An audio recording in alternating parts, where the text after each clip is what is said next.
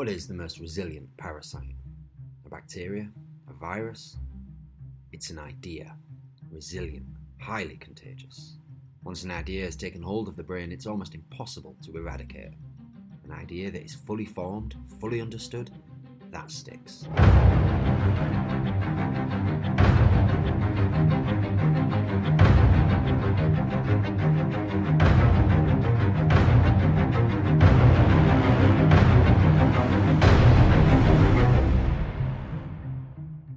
Hello and welcome to this lockdown special edition of Five Hard. I say a lockdown special, it's also a little bit experimental, but before we get into what's experimental about it, I want to introduce my two favourite podcasters. To my left, he's my dream architect, it's Dave DTS Sharp. Yo, how's it going, everyone? I was just going to say, the architect of your dreams, perhaps. You are the architect of my dreams. And to my right, virtually that is, my dream chemist, it's Dan Boom. Hey, the drugs man. I'll take being the drugs man. Listeners read into why he might be the chemist. You do look a bit like Heisenberg, don't you? I did go as Heisenberg for Halloween once. Obviously, it's a lockdown special. We're being a little bit experimental in that we're trying some things that we've never tried before with an episode of Five Hard. In that, well, first of all, we're not in the same room together as sort of legislation and the government is dictating. I've already realised that we like to kind of jump in on each other's points from Yes. time to time, and that is going to be so difficult. Yeah, the lag on this is not going to be great for jumping and interrupting each other. But you know what? Andy is a wizard when it comes to editing, so hopefully no one will know. It'll just seem as if we're all sat in the same room together. Who knows? If 5 years of Five Hard has taught me anything, it's that cutting around our bullshit is a necessary thing in the Five Hard business. And let me tell you, boys, business is a booming. So I guess we should mention then that the first film we're going to be talking about today is Inception. And we're going to go through that in sort of a Five Hard half-hour-esque way. But also, we've got a bit of a plan going forward as well to sort of cater to our audience during the lockdown. Well, I think what we all discussed originally is that we wanted to look at our favourite films of the last decade, so from 2010 to 2020, essentially, and to look at, okay, well, what was our personal favourites? It doesn't necessarily have to be the film that we want to crown as the greatest film of the decade, but certainly one that we would like to discuss. So we came up with three each. Andy, do you want to say... Well, I guess we've already said that we're talking about Inception, that's yours. Yeah, so mine's we're doing Inception first. That was one of mine. Well, Certainly. It was the one that you chose. You're not allowed to choose more than The first one. one, yeah. Yeah, you're not really allowed to choose Well, more you than know. one. So you've chosen Inception. Well, you know, You're we'll hanging see. your hat We'll on see. Inception. Correct. I chose the film Drive. And Dan Boom? Yeah, I chose Hunt for the Wilder People. It's like, I mean, first of all, I love, spoiler alert, both the movies you guys have chosen. I think obviously a whole decade is a lot to choose from. So we all had pretty kind of copious lists. There's a lot to choose from there. And I went with something that kind of made a bit more of a different type of impression than something like Inception. Hunt for the Wilder People, for those people that have seen it, is slightly different in tone. But it's great. It's incredible. But yeah, three very diverse films really as well. Inception, massive blockbuster. Yeah. Christopher Nolan, kind of the king of the thinking man's blockbuster at the moment. Drive was a bit more of it's not, I wouldn't call it an indie. It's kind of an indie. But it's definitely... Drive is smaller budget, isn't it, right? And then Hunt for the Wilder People is like a New Zealand comedy. So relatively family-friendly, kind of the complete opposite direction. Yeah, a nice variety for the first three for us to talk about. Yeah. Interestingly, Drive was also on my top 10 of the decade as well. Well, so I'm looking forward to that episode. We didn't technically come up with the top 10 of the decade. This was number one of the decade. So I don't know why you're still referencing that, but that's fine. I don't know why you're poo-pooing this. It Talk was about definitely... your one and only choice. I will edit you out. I swear to God. I swear to God.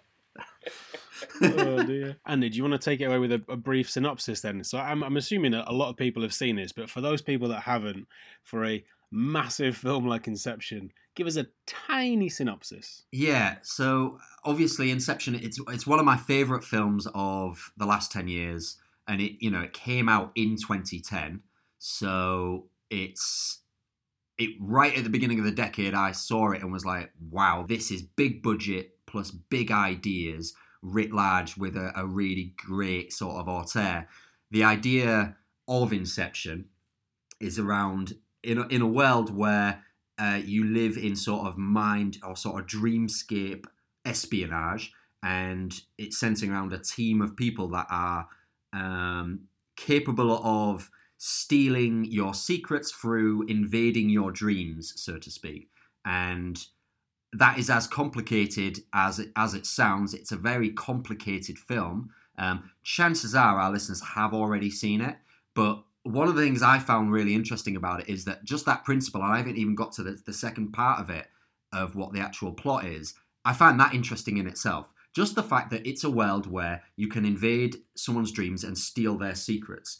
But the actual plot revolves around the notion of sort of inverting that, which is, can you plant an idea in someone's mind and watch it come to fruition? That is the notion of Inception in the movie.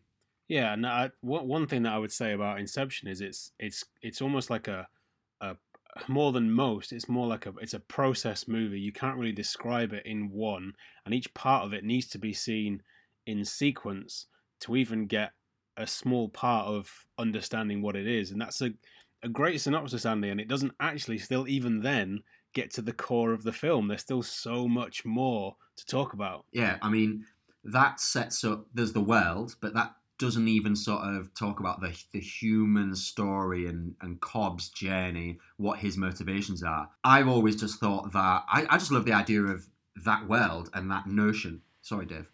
No, sorry. I was just trying to let you know that when you were done, I was ready. We are still working some things out here, folks.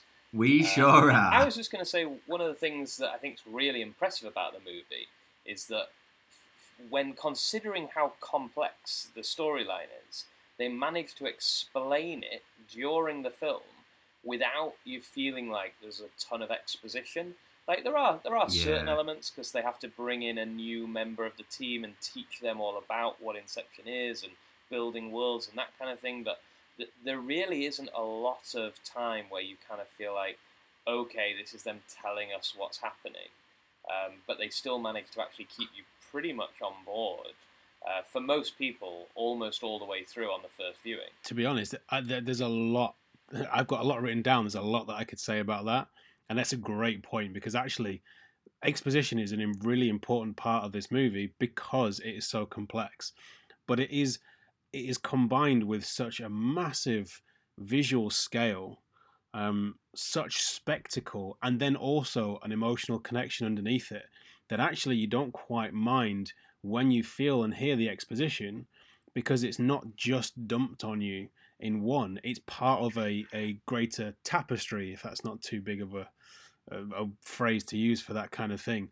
And there's one really interesting bit which I wrote down just when I was watching it. And actually I didn't write much down because I was too busy enjoying it. But there was a bit where Ariadne, who we'll get to that character in a minute, Ariadne asks about where this technology came from, and someone says it was developed for the military, and that's about it. Like, there's nothing else is said about that. So the only exposition you get is the exposition that's important for what you need to know, not the stuff that's not. Does anybody really care how this dream invading technology came to be? Well, no, because that's not the point of the movie. But I think it's weird that that Nolan seems to care.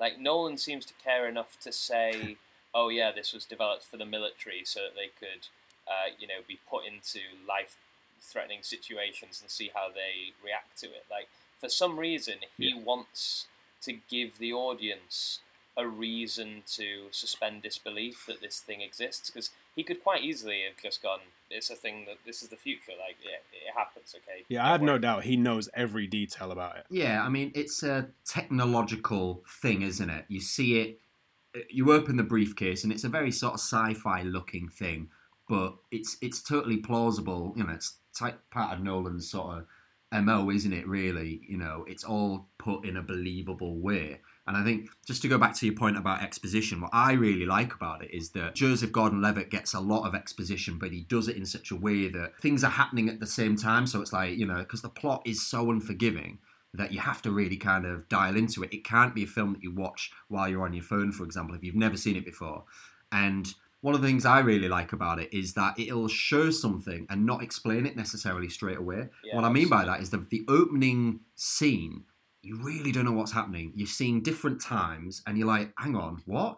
And then you see him fall into a bathtub and it's like, I don't get this. I don't understand why. And it all makes sense. It totally rewards a second viewing. The notion of a totem, for example, is introduced and it's not explained till way later in the film. So he's using the spinning top and you're like, why is it? I mean, it's kind of cool, but what is it? And then it's explained later on. I think that's just such a good way of utilizing exposition because it adds a bit of drama, it adds a bit of suspense. And when the drama is so good, it does maintain your enthusiasm and your interest without getting boring.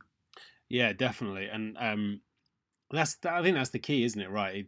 He doesn't want it to be boring. He wants it to be interesting. And so you get the information you need to understand what's going on, but you're still going along for the ride. You reminded me very quickly then, Andy, of just, I guess, even though we've kind of synopsized, if that's a word, the movie, just to go through a couple of the characters here. So we essentially have Leonardo DiCaprio as Cobb, who is this guy who's leading this team. And then Joseph Gordon-Levitt is his right-hand man. I forget what his name is. Arthur. And to be honest, Arthur, there you go. To be honest, it's actually a relatively standard heist movie in a lot of ways, once you get to the core of it.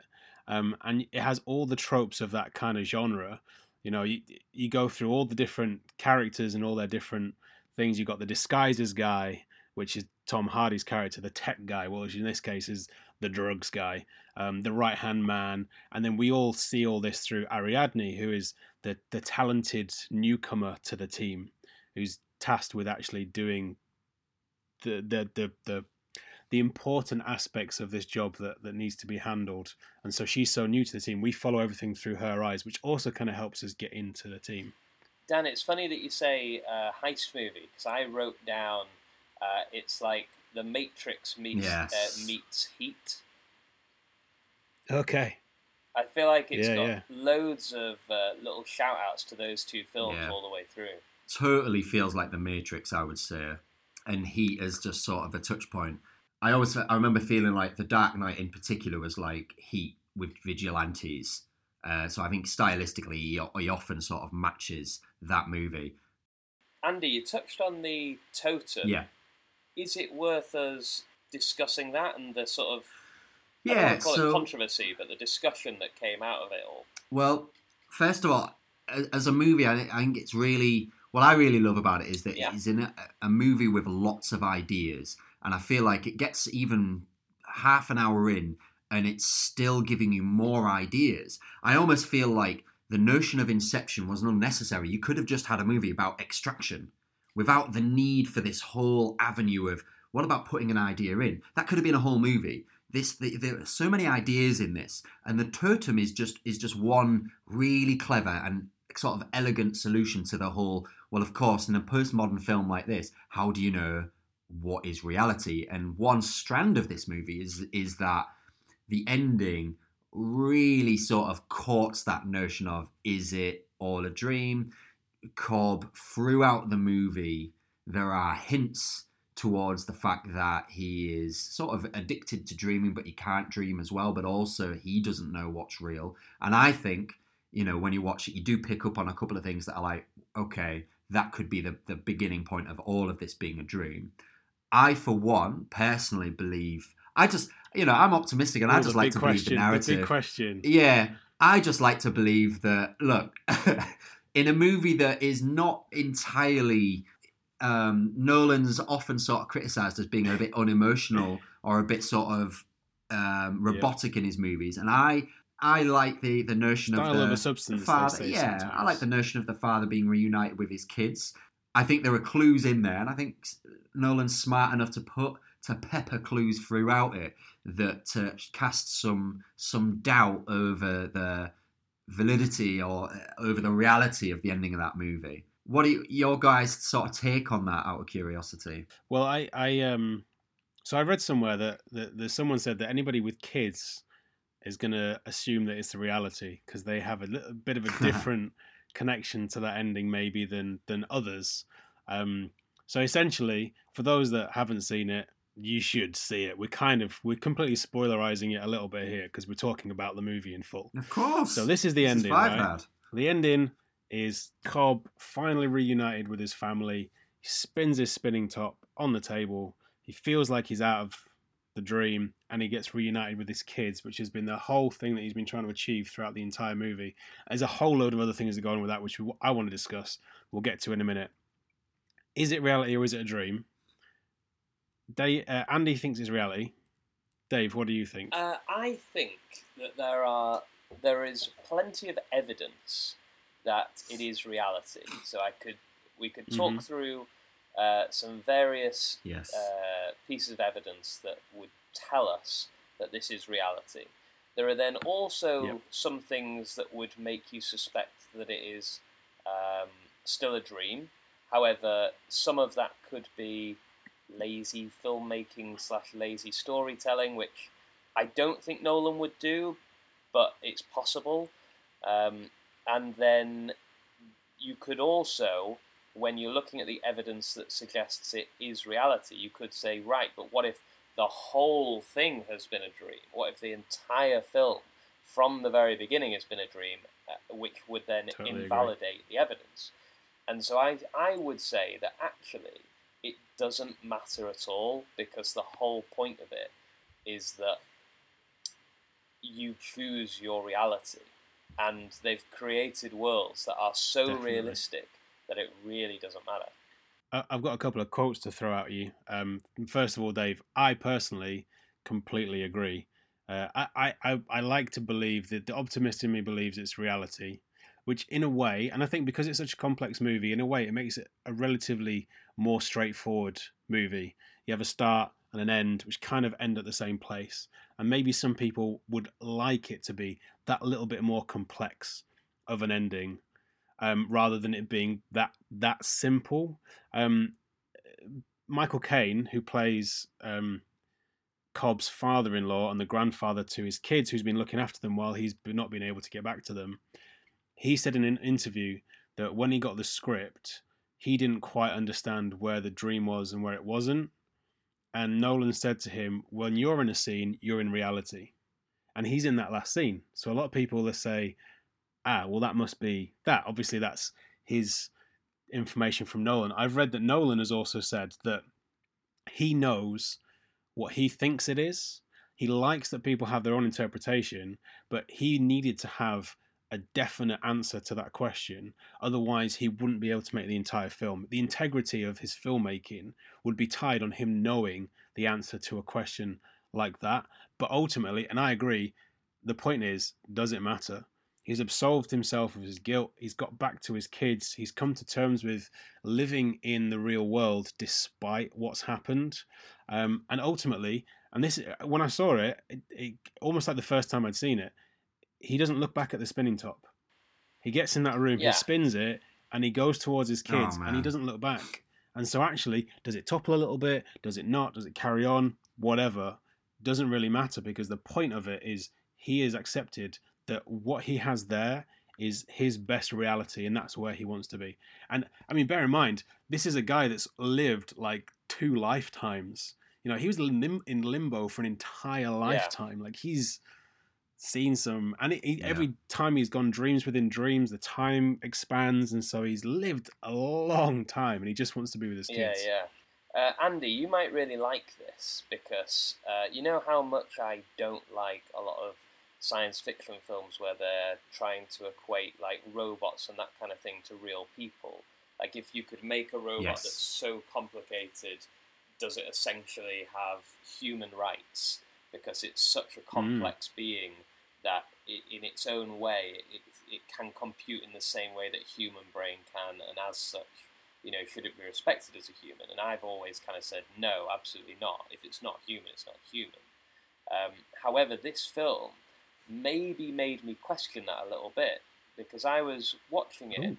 Well, I was watching it thinking, what this is saying is that these fake worlds that they're creating, these dream realities, are so similar to the real world that we live in, that even when we see him get back to real life and he spins his top, we're still not sure. Like, we should be sure, but we're not sure.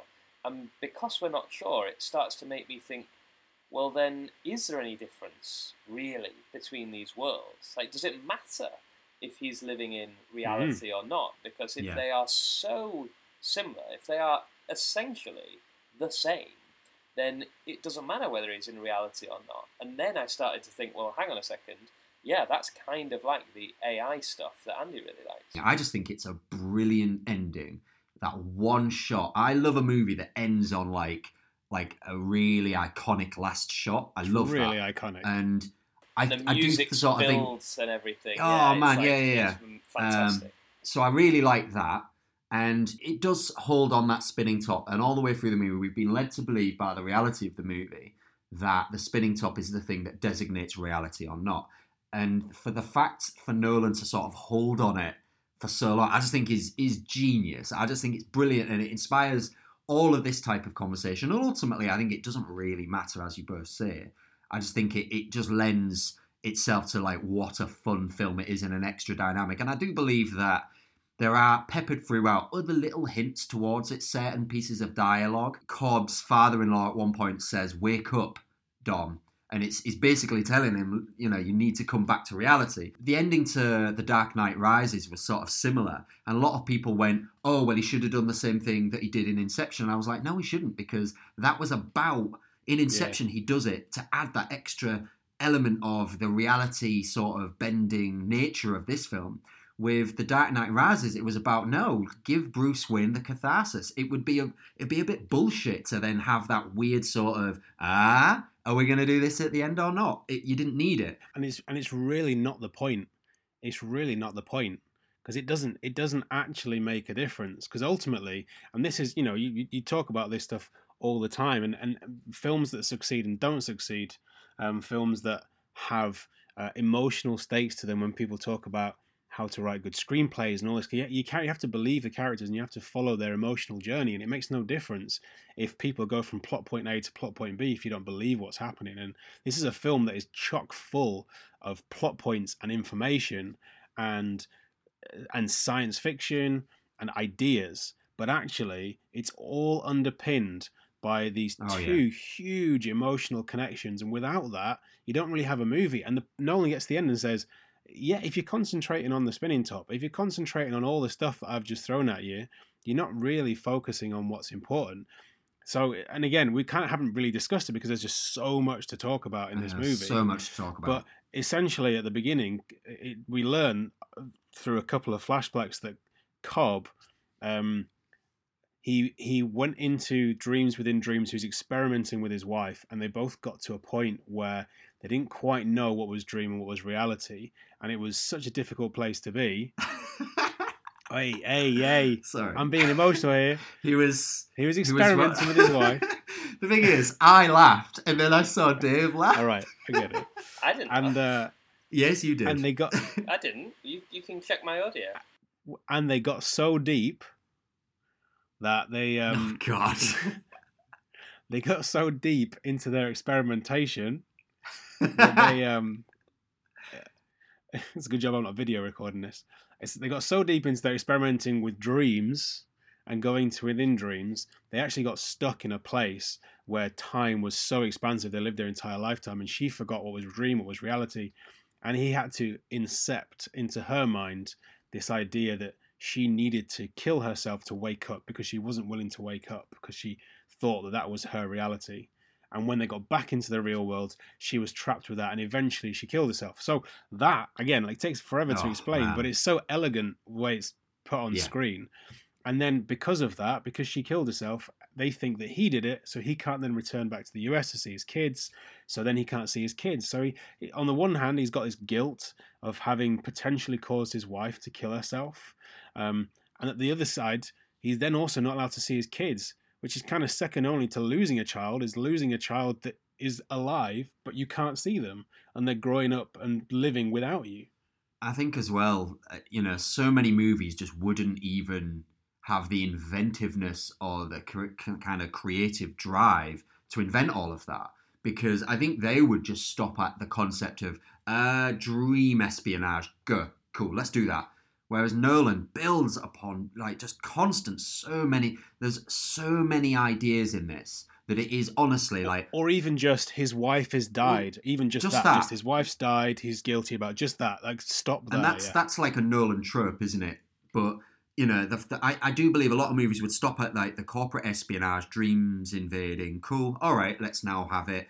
Because within that, you've got this whole notion of cool. So you've got a dreamer, and that the dreamer, then you've got an architect, and the dreamer's subconscious populates the dream, and you've only got a limited amount of time because your subconscious will start to attack whoever is in there. I mean, it's there's so much meat on the bone with this that you watch it and you're like, wow, there's so many cool. It's so well built, this idea.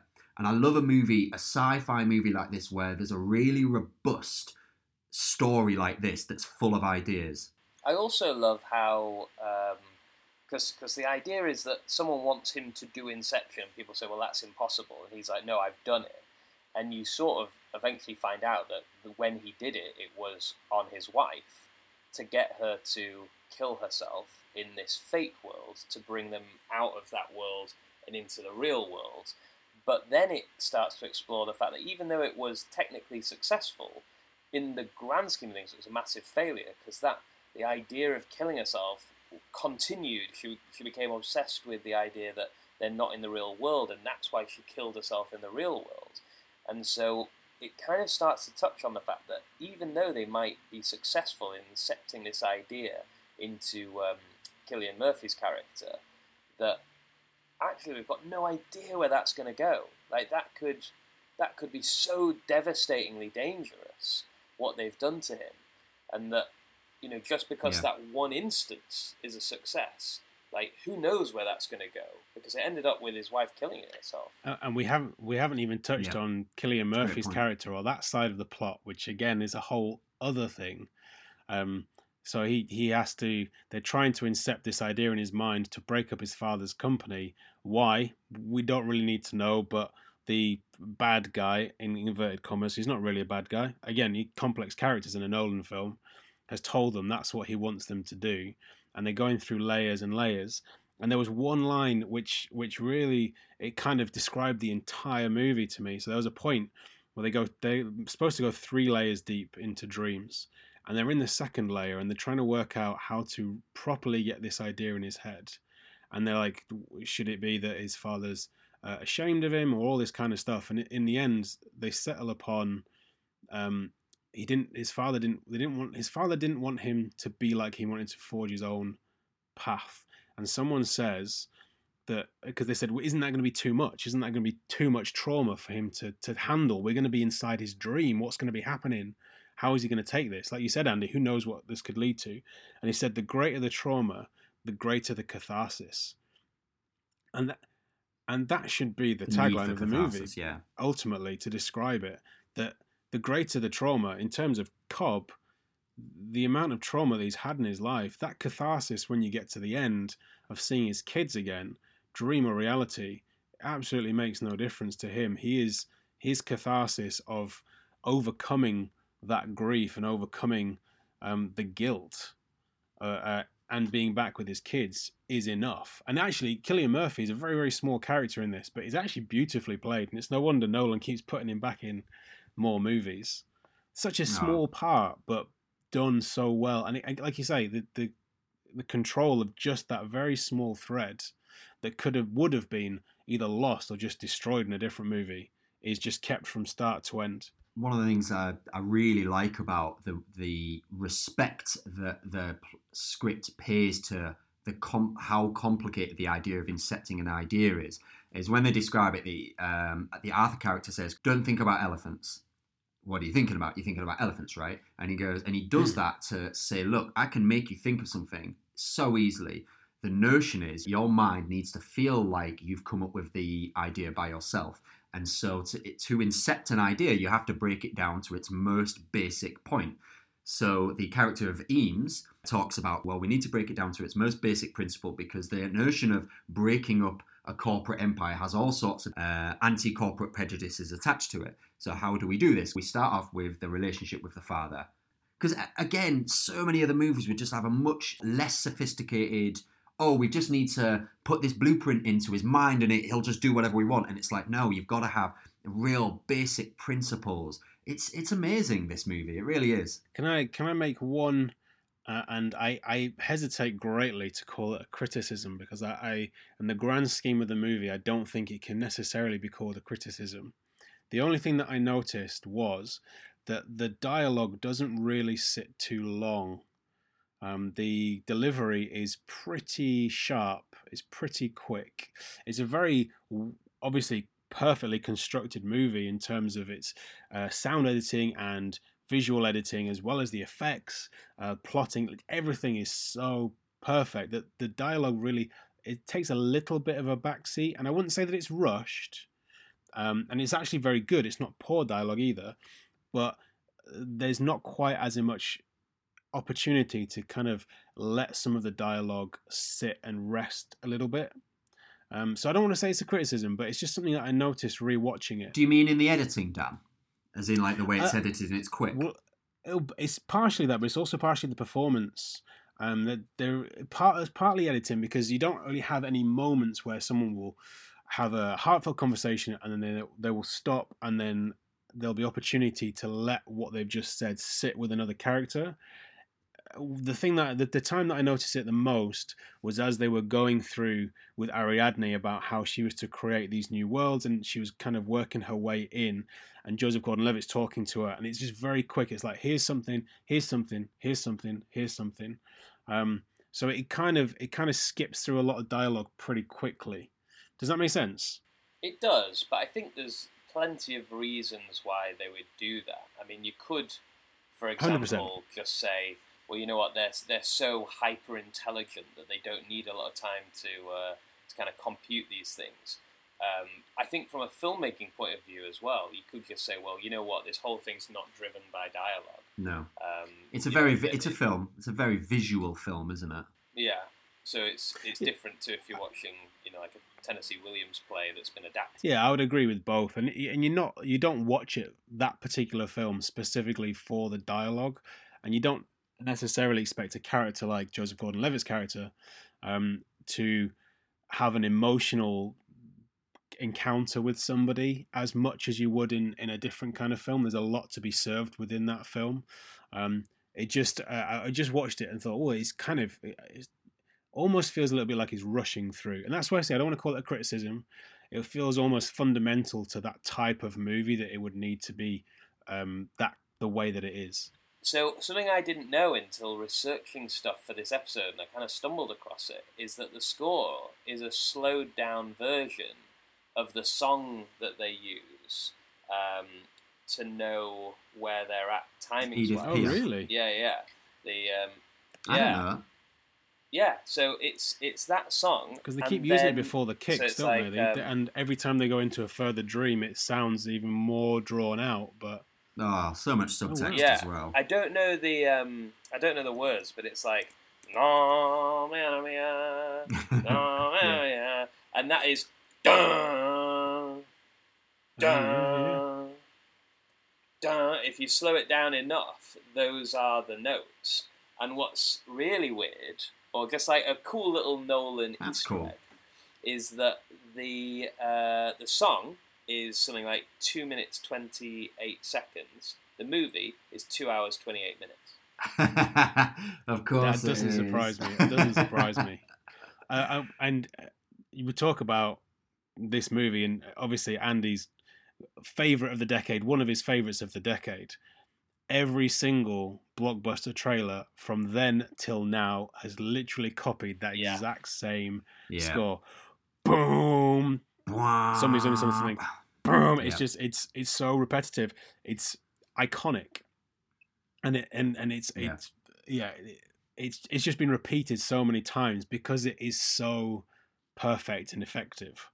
And it is just a really good score. It just in it on its own, isn't it? I mean, it's literally like I think the track called "Time" it's probably its most famous one. There's the Mind Heist track, which isn't part of the score, the Zach Dempsey track, but also there's the Hans Zimmer "Time" track, which is just amazing. I'm pretty sure I'll be utilizing that throughout this episode, no doubt about it. Yeah, definitely. Goodness. Can I make one very, very, very brief point? It made me really happy seeing Pete Postlethwaite again. Yeah, completely forgot he was in it. Yeah, very, very, very, very his small last role. movie. Yeah, his last movie, and really sort of playing Rupert Murdoch. There's Pete. Essentially, yeah. Essentially. Yeah. I don't think I feel as much empathy for Rupert Murdoch as I did for Pete Postlethwaite. That's for sure. One of the points I wanted to make was just about literally how stylish the movie is. And I mean, it's just cool, isn't it? I mean, it literally is, it looks cool. What I love about it is the kind of that confluence of the CGI and practical effects. So there's that, it's sort of its influence is seen in so many other movies now, especially a lot of MCU movies. I mean, I don't think anyone saw Doctor Strange and didn't just go, yeah, I've seen Inception, all right? But that notion of like really good CGI plus like the fact that, during sort of like zero gravity scenes, they built a real gimbal and you can see the real actors. Joseph Gordon-Levitt is running through that. And that all kind of complements how stylish the movie is in terms of even its art direction. It's such a classy film. The opening sequence, you've got architecture that is just gorgeous to look at as well. Whilst I agree with everything you say, when you said it was a stylish film, I thought you were talking about the characters and like the way they dress, and because I remember thinking they're all James Bond, like in various different elements of James Bond's like story. And then when they eventually ended up in the Arctic, snow kind of dream thing, I was like, this is James Bond. Well, Nolan famously, a lot of people said, James Bond. I didn't know that. Yeah, a lot of people said it was like his Bond, his attempt at a Bond movie, and it really is. By the time you get to that, Bond audition. By the time you get to that third dream state, it really is full Bond, isn't it? I actually think, with regards to like the costume, it was one of the, as stylish it is, and I just mean in terms of art direction. I remember thinking like, oh, Joseph Gordon-Levitt's hair annoys me in this. and just like, even that weird thing that Chris Nolan has as at least one character having his exact haircut, which sadly, due to the lockdown, I'm starting to sport a slight slicked backed.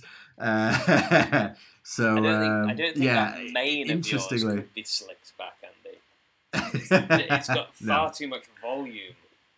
I also don't think you have anything to complain about in the hair stakes, Andy. I mean, let's be honest. And that beard is looking significant as well.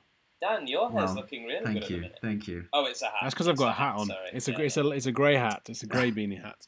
This one, however, my beard is particularly long. I'm contemplating cutting it. One of the things, I mean, we spoke about criticisms earlier. Now, I remember a close friend of mine saying, "Nah, Andy, like, I defy anyone to have a criticism of it." And I didn't need to search that hard to think of, do you know what, that, I'm not sitting here going, it's a perfect movie, guys. I just think it's so big that inevitably, you've got, I think, your criticism around dialogue might be down to a taste thing, and maybe my criticism is down to a taste thing as well. But I know there was one part of the story that I thought, okay, I'm not quite sure about that, and I'll go into it now. So, as they get into the very first dream, the first half of the movie is all about planning and preparing to invade the subject's dreams. And as soon as they get in there, they discover that this person's subconscious has been weaponized by someone. And I was like, hang on a second. The opening scene is an audition for Saito, for the character of Saito, and he's literally shopping his skills to say, look, I can teach you to do this. So they live in a world where it is very much accepted that you can pay someone to weaponize your subconscious. And they're surprised to learn that this character, who would definitely have this, they are surprised to learn that he has also been weaponized as well. And it even comes up as a character thing where he goes, oh, I'm sorry, it should have come up in the research. And I'm like, not only, it should have come up in the research, but like, you should have just assumed this would be the case anyway. Why aren't you in a tank, for God's sake? Like, I mean, it's I'll say this, it's a minor criticism, but for me, it just made the movie sort of, it's almost like in Fight Club when it goes over to Project Mischief. I just went, oh, the movie's now changed gears and we're now into like, oh, it's action scene time. Okay. And it's real minor, guys, but it made me feel a bit like, oh, we're changing gear now. And normally I don't like to feel manipulated, and I felt a little manipulated, and it's the only point in the movie where I did feel slightly manipulated. So I agree. However, I would also say that usually those types of things are done to make life easier. And with this, it was to make life harder. So I forgave it quicker, if that makes sense. Do you mean the protagonist? The protagonist had a harder time after it, as opposed to, oh, guys, this thing happened. Now we can get from A to B. Usually it would be like they've been planning for it to be weaponized, and then it suddenly goes, oh, turns out he never even got it weaponized. I guess we can walk through this door now. But I don't know. I didn't mind as much. Do you know what? Yeah, I've got to admit, guys, I am nitpicking. It just sort of smacked of maybe a bit of false jeopardy. That's all. It was just like, oh, we need to make it a little bit, add some more jeopardy. That's all. For me. You know what? And I had one of those moments as well. We're going to get angry letters about people saying that you said Project Mischief instead of Project Mayhem. By the way. Oh yeah. Thank you for the correction. Yeah, come on, dude.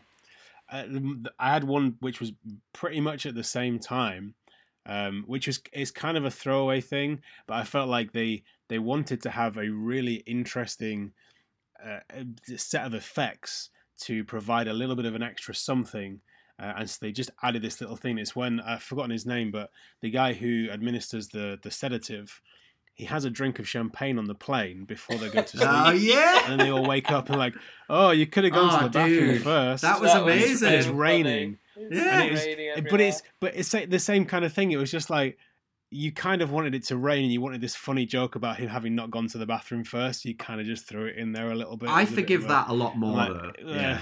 Because I think that's funny. Yeah, I know. That to me is like, that's genius, because the way that your subconscious state is influenced by your outer, your physicality. I really liked that. Yeah.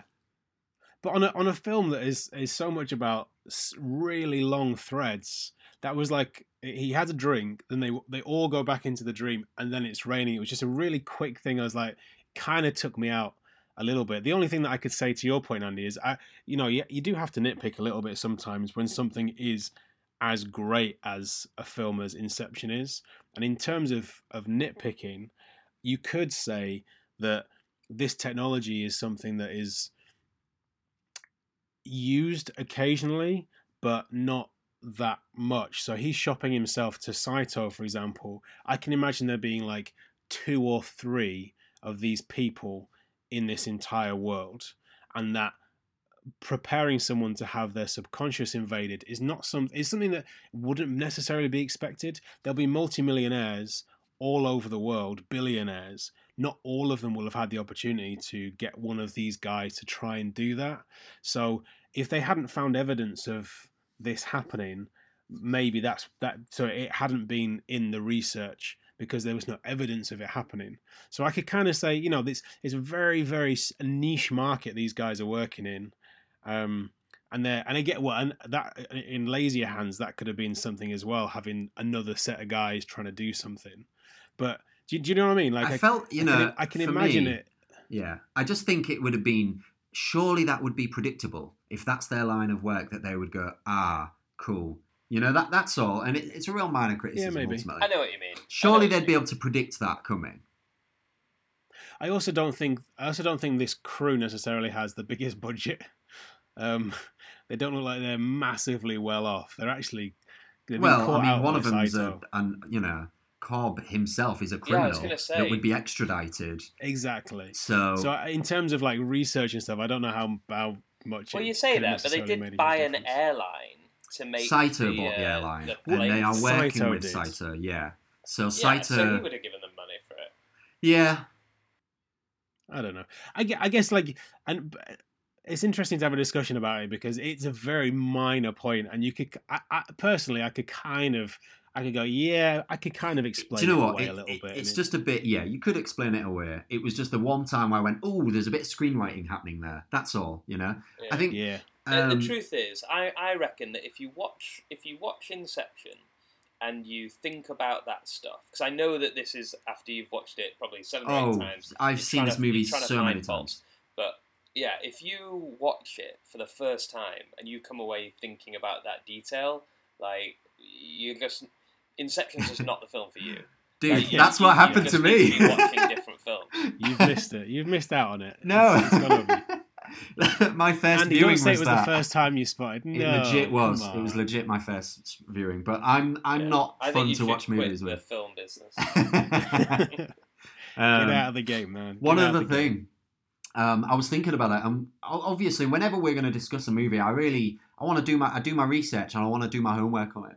And I was thinking about how oftentimes one of the criticisms that Chris Nolan is often kind of has is that his movies are entirely humorless. And I was watching it with that sort of lens, and I was going, yeah, it is super serious, and it is like. But then there's this one little moment where Ariadne and Arthur are in their in Fisher's subconscious, and he just goes, "Quick, give me a kiss," and she does. And there's this moment where it's like, it's not like, I'm not saying it's laugh out loud funny or anything like that, but he basically like experiments to get her to cause a distraction or whatever. And I was like, there are little, there we go. There are little moments of humour. And another one is when Tom Hardy. Exactly. Like you must never fear to dream a little bigger, darling. And there are little moments of it. Yeah, certainly. And that's performance. I mean, there's so many great actors in there that there's, especially the Tom Hardy bit. In someone else's hands, that could have been slightly perfunctory and maybe a tad boring. And Leo doesn't. He carries the entire movie while also basically showing purely subconscious on his face. Like, he doesn't really do much else apart from withhold all this information. He never really lets it out that much, but he carries the whole movie. All the actors are phenomenal. It's so good. Like, phenomenal. So good. But yeah, that little bit with Tom Hardy. All of them. I remember back in the day when it first came out, it was the first time where I was like, oh, Leonardo DiCaprio is like, he might be the real deal. Like, he might be a real actor and movie star. Like, he might be both, which is a rarity. And now, obviously, I mean, he really is that. He has become that. But at the time, I remember going like, oh, wow. Like, 10 years ago, or even 5 years ago, that would have been Tom Cruise playing this role. But now it's Leonardo DiCaprio. That's really interesting, you know? The reality is, guys, like, I chose it as one of the movies that I thought just worthy of discussion, just because I love this movie. I think it's one of the smartest big budget movies I've ever seen, really. And it was such a pleasure to see audiences accept it and that be kind of a lesson to studios going, hey, audiences like smart movies, guys. Like, you don't need just Transformers. And I do believe it has had a bit of an influence on the kind of movies that have been getting made since then. I really do. And we've barely even touched the sides. You know, like... Honestly, we really have, yeah. It's too big to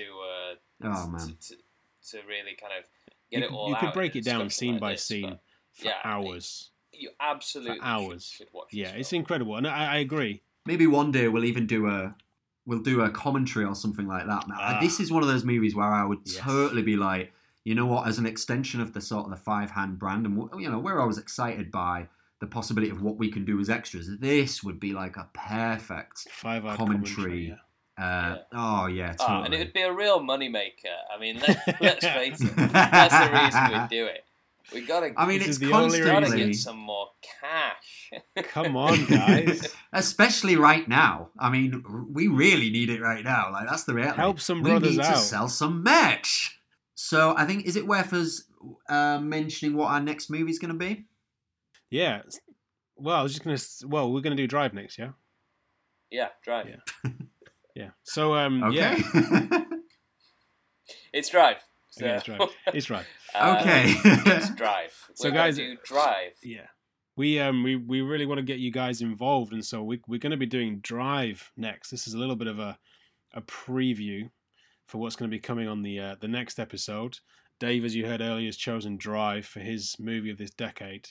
So Yeah, it's the Ryan Gosling film directed by Renf, Nicholas Winding Renf.